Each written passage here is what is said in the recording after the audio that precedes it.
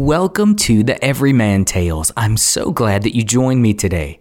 I am Everyman, and I'm going to be your storyteller. And these stories are intended for bedtime, road trips, adventures, family time, and every time in between. They're intended for any age and every mind. Get ready to engage your imagination. Get ready for the Everyman Tales. Ernest couldn't remember when he had become what most would consider lost. It's not as if there was a certain day or time or a thing that he had done that got him off the trail that he knew he was supposed to be on. But he did know he was lost. At this point, he knew he was lost in a couple of ways, actually. He was in life drifting, afloat, not knowing where he was going or where he had come from. He had become so apathetic that he considered himself absolutely, helplessly, hopelessly lost. But his situation right now was a more pressing issue. He was literally lost. This wasn't a philosophical distancing from life or a lack of care about things that he should care about. He had become literally lost. He knew that he had started out the day in Silver Sands and that he had followed the trail along the ocean, up and down, all around, and he had seen the cape far in the distance, but now he had become disoriented. He knew north and south, and that was about it. He could hear the crashing waves of the ocean, but he didn't know where to go. He didn't know how to get back to where he knew he needed to be. And that was a perfect illustration of where Ernest's life was at the moment. He climbed through the thick brush onto a trail, a hedge on both sides. He knew one direction led toward the ocean, and the other direction led back towards what he presumed would be the road or parking lot or highway, some type of civilization. But the instant he realized that he should be going back towards civilization, he saw a break in the hedge, almost like a funnel curving into the forest on both sides, and he saw a tree, a beautiful tree, symmetrical, one like he had never seen before, a different tone and color, and then he felt a wind at his back, pushing him towards the funnel, towards the break in the hedge, towards the tree. Ernest walked a little bit towards what he presumed would be civilization, and then turned back and looked at the tree. He decided he had already been lost, he might as well get a little bit more lost, exploring a new area, so he went into the hedge, into the forest, and stood at the base of a perfectly symmetrical tree with worn tree limbs where they met the trunk of the tree, a wind at his back like one he had never felt before, and a sense for the first time in a long time of the dissipation of his apathy. He felt a sense of excitement, a sense of caring, a sense of almost belonging as he reached out and touched the trunk of the tree. The shockwaves went through him.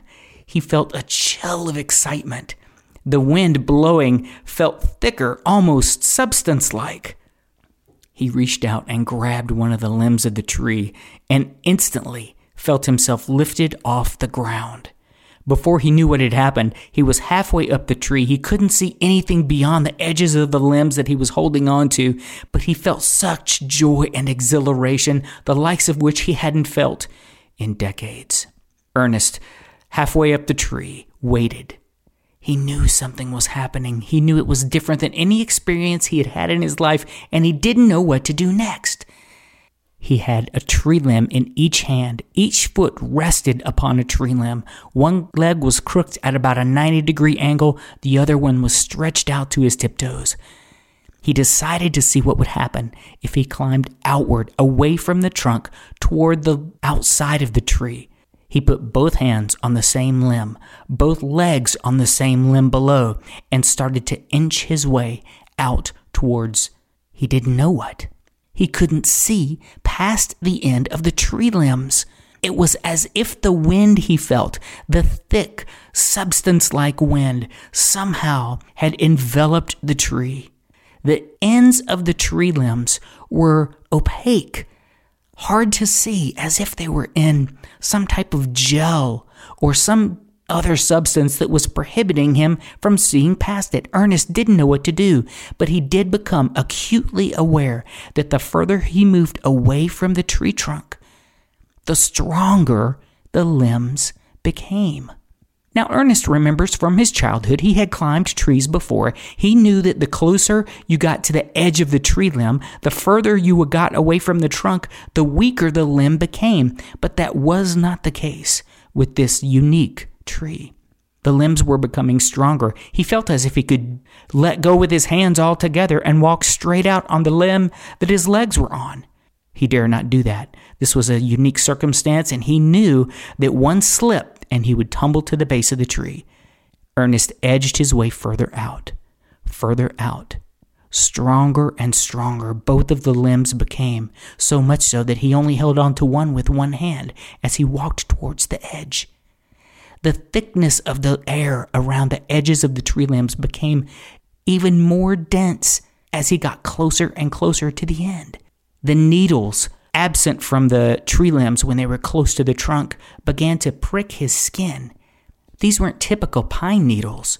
They were sharp, almost razor-like. He also became aware that the closer he got to the end of the tree limb, that he began to feel pinpricks on his feet and his hands.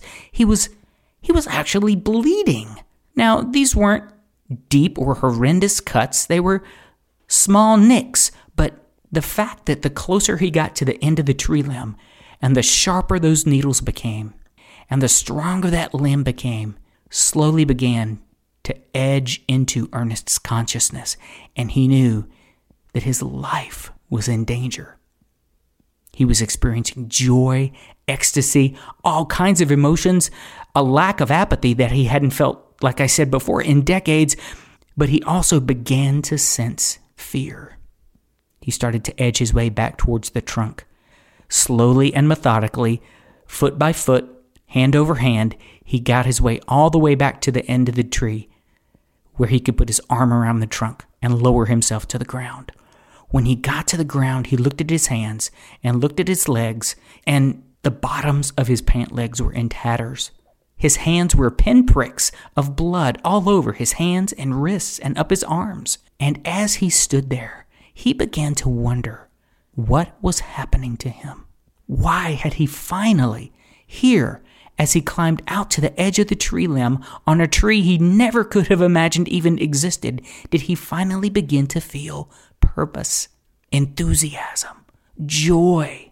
He couldn't explain it. He couldn't explain the fact that the blood on his hands and his legs wiped off, revealing no cuts, no scratches. His hands and his legs, his ankles, his wrists, his arms, the blood had dried and was swept away like a cake of dry mud after you're done playing as a child. He wondered what was happening, but he knew that he was no longer lost. Thank you for tuning in to the Everyman Tales. I'm Everyman, and just a reminder to like the Everyman Tales on Facebook or whatever social media or pod streaming platform you follow. And remember, these tales are for nighttime, daytime, bedtime, road trips, adventures, and pretty much any time you're in the mood for a good story. Don't forget to always engage your imagination and stay tuned for the next Everyman Tale.